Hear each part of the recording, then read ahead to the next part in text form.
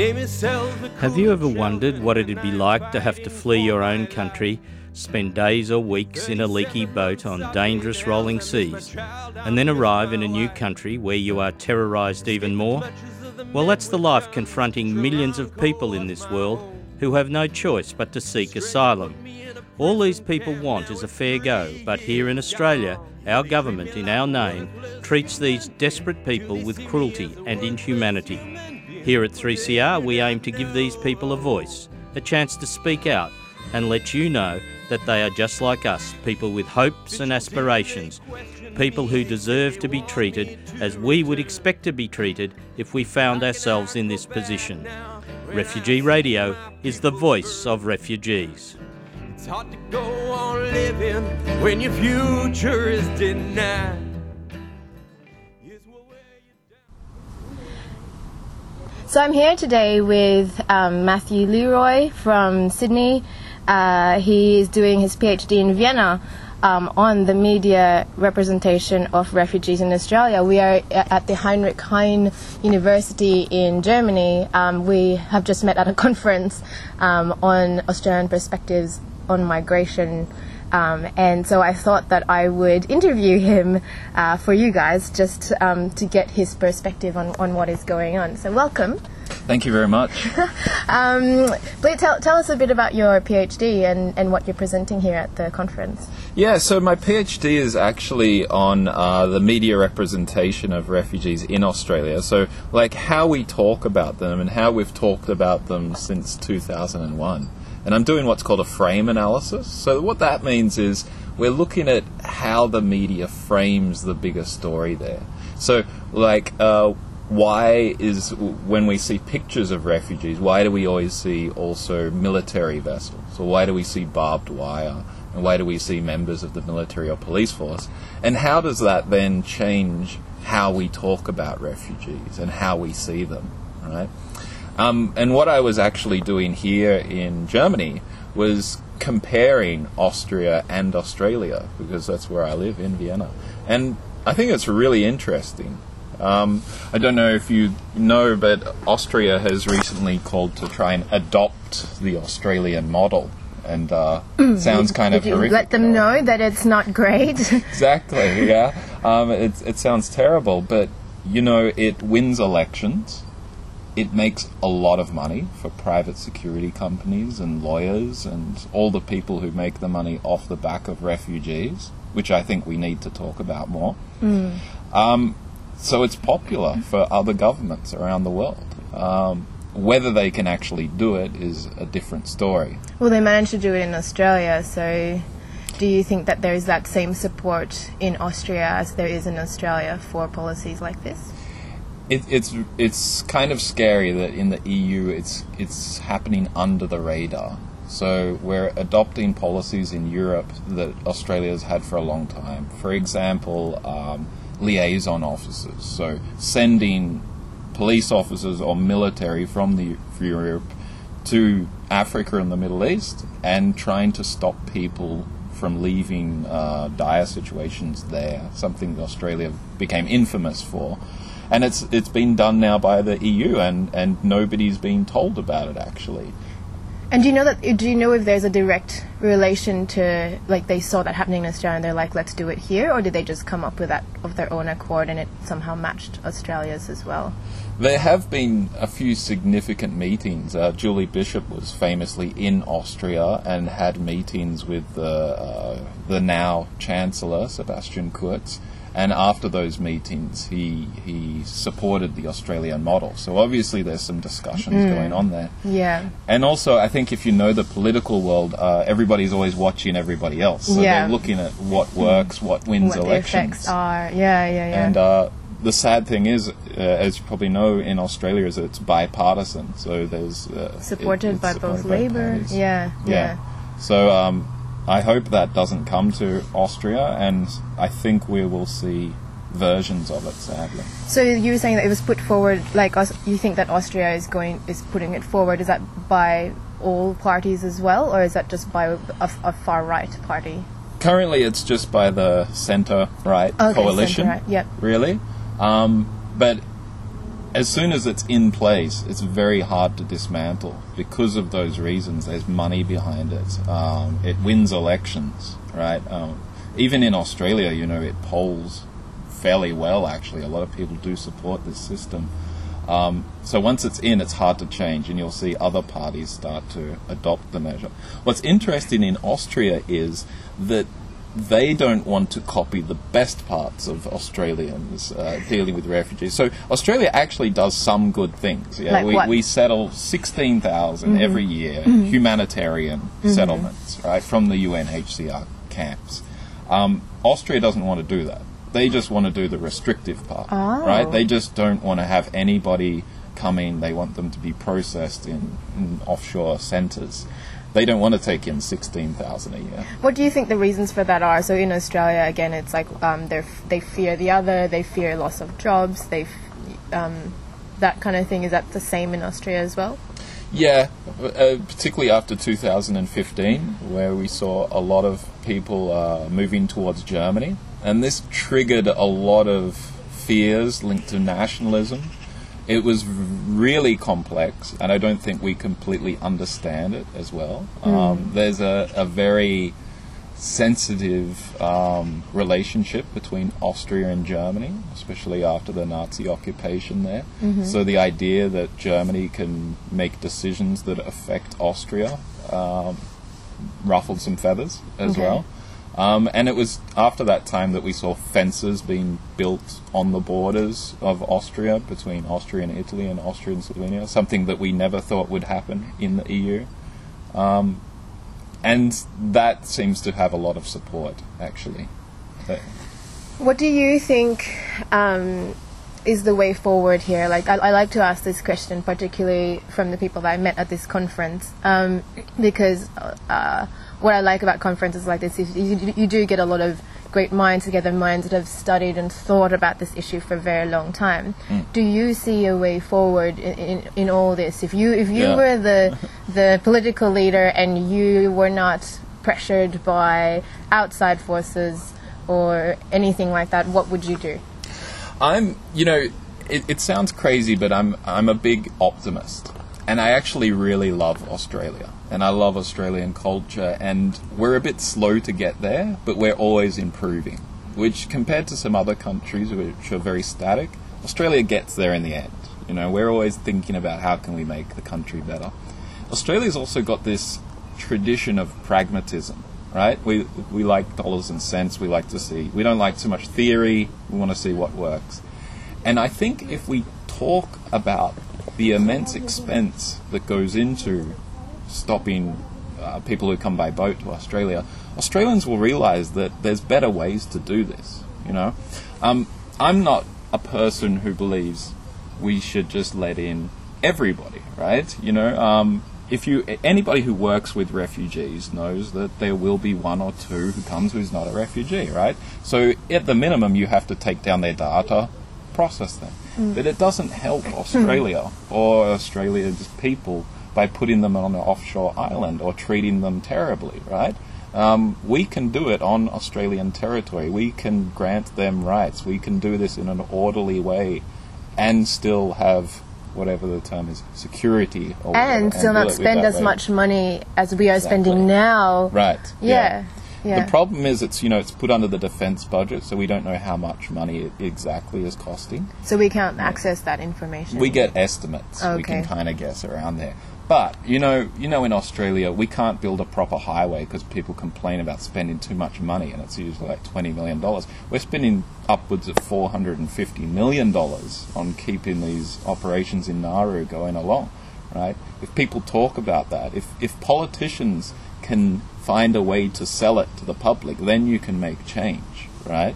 You've got to have a viable way of dealing with it, right? Yeah. And I think that's the way to go with Australia. Interesting. Yeah. That's really interesting because I have been asked that question, or I have been told by people the reason why we should not put money into this or try and make it better is because we need to take care of our own people and use our money for our own purposes.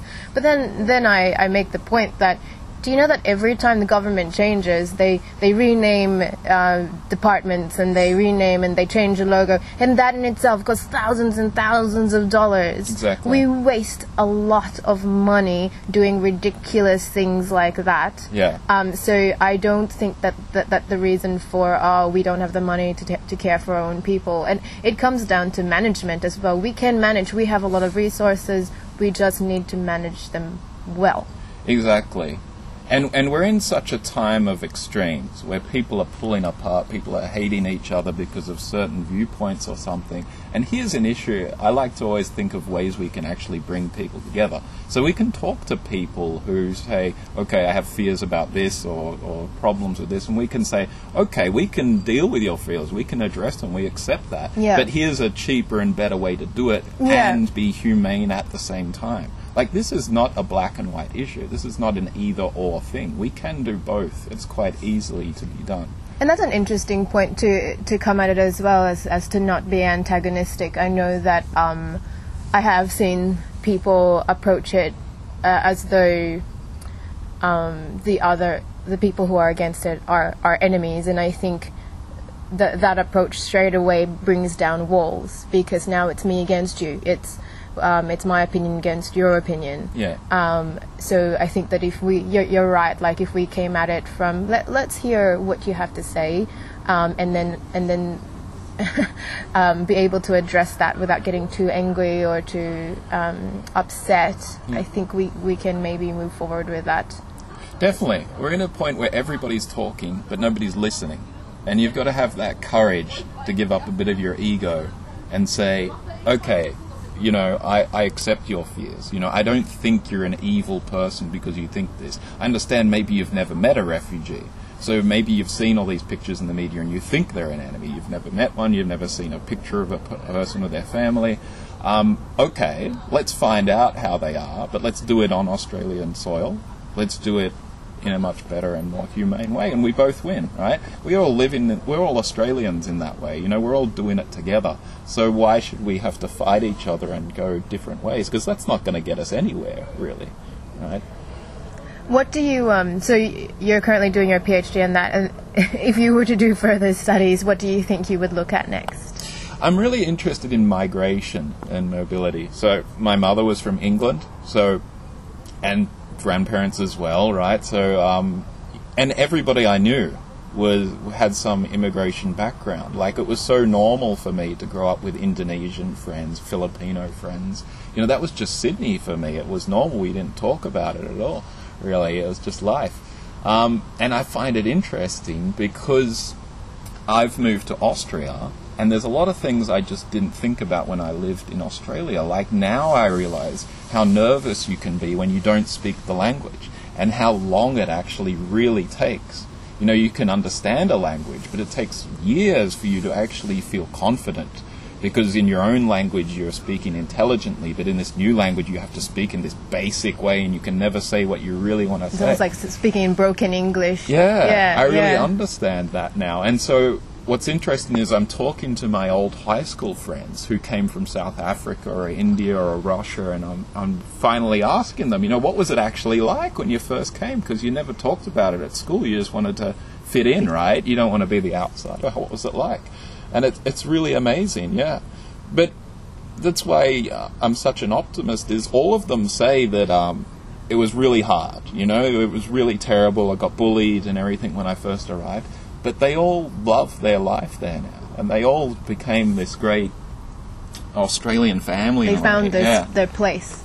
And I see it when you go overseas. I think that's always the best way to look at your own country. You know, sometimes in Austria you're always an outsider, right? But when I go back to Australia, I see families who have been there for 6 months, and they're more Aussie than me, right? You know, I'll tell a quick anecdotal story. Across from my mother, there was a new Indian family who had just moved in 6 months ago, and I came back to Australia for a visit, and we got a knock on the door, on the fly screen door, so Aussie, and there's the wife, and she goes, "You want to come over for a barbie?" And I went, "All right." So we go over there, and there's the dad, new in Australia. He's in a singlet, he's got the stubby of VB, and we're talking about cricket and everything by the swimming pool while he's turning the the vindaloo and stuff while he's cooking. It was just terrific, and it just works so smoothly. And that was mentioned by one of the other speakers here, Bill Ashcroft, I think it was. He was talking about home and belonging, and he mentioned performance belonging, and how a lot of people do that, and it seems like that's what that guy was trying to do. Like, so you take on the characteristics of the place that you are in to feel like you belong, right. And then eventually you hope that you do actually belong. Yeah. I remember when I first came to Australia, I did not know what Arvo was. So I'd go to class, I'd be attending class, and she'd be like, "I'll see you later in the Arvo." And I'm like, "What does that mean? When?" And then also the other thing about you ask them the time, and they'll be like, "We'll meet back here at past," and you're like, past when? Exactly. Could be any. Yeah. I mean, Australia, sometimes we do have a tendency to think Australia is the whole world, and everybody's thinking about Australia all the time, and you quickly find out when you move overseas and all people want to talk about is Crocodile Dundee that actually it's not that prominent in people's minds, really. Yeah. But we get there after a while, We're a bit slow to get change, but we get there, and we try to get there at some point. So I think in academia sometimes it's very easy to be cynical, right? Like, it's our job as scientists to be always critiquing things, right? But so I fight hard to not think that it's the end of the world, to remember that actually these days it's a lot better than in the past. I'm not big into nostalgia. I don't believe in golden ages or that the past was so much better.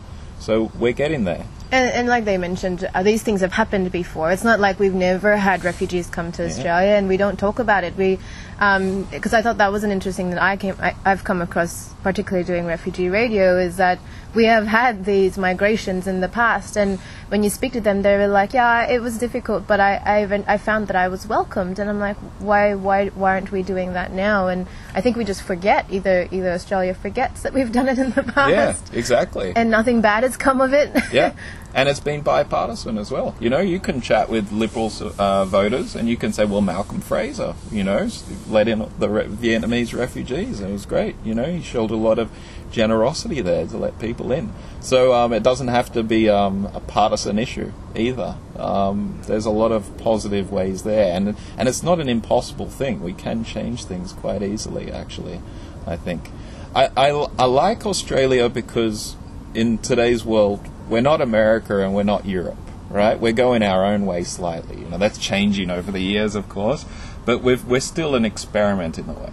We're a new country. We don't really know what to do exactly, but we get there in some way, and I like that. So I want to be looking into migration more, movements of people who can move and who can't move, because it's so exciting. It's so interesting. And you think that this, because obviously all we've been hearing from the conference is that this problem of migration, it's not going to go away. It's going to keep happening, particularly with globalization and with we want to trade with each other. We want to have this open world, and if we're going to do that, people are going to move through it freely or not freely, and it is something that the world needs to address eventually. Yeah.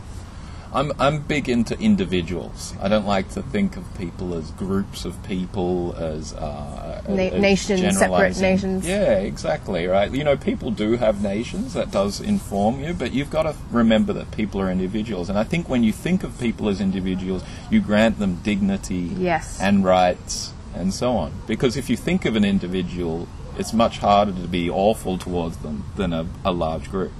And vice versa, of course. If you're part of a group, it's a lot easier to be awful than if you're by yourself. I think that's important. Interesting picture. Okay, well, we're just about to wrap up. Is there anything you'd like to close with? Anything interesting that you'd like to state? Well, I think I hope that I end on an optimistic note. I have a Facebook page. It's called Talking About Refugees. It's kind of like a gathering point for all my research. So if anyone wants to check out that on Facebook, it's Talking About Refugees. I guess the good point is to remember to listen to people who have different points of view and know that you can actually make change. That cynicism is very easy. It's the easy path to always just give up, right? But if you keep on trying, if you keep listening to people, or at the minimum, you're going to become smarter. Well, thank you so much for your time. You've been listening to Matthew Leroy. He's doing his PhD in Vienna on the media representation of refugees in Australia. I hope you have enjoyed this interview. You've been listening to Refugee Radio.